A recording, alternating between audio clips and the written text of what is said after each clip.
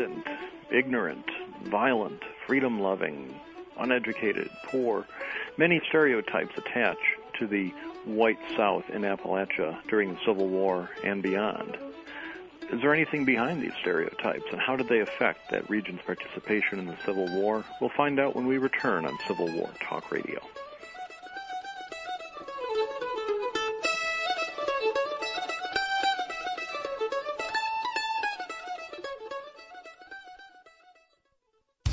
Hi, this is Jeff and Rochelle from Travel Hub Radio with another Travel Hub tip. What is the best rule of thumb when tipping on a cruise? While it is completely up to you, most experts suggest $10 to $12 per day per person. This is usually settled on the last night of your cruise and may be distributed among your stateroom attendant, your waiter, the maitre d', and their assistants. If you want to save yourself the hassle of budgeting for this additional expense, consider prepaying your gratuity when you book your cruise or sometime before you set sail.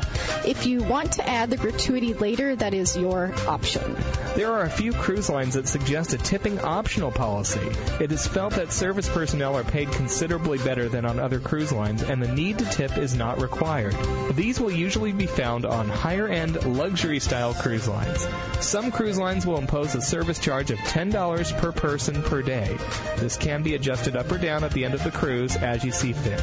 Keep in mind, though, that gratuities are a large part of the income for the service industry. If there is anybody on the ship that you feel has done an exceptional job to make your cruise vacation more enjoyable, let that person know how you feel, both by extending a worthy gratuity and thanking that person personally.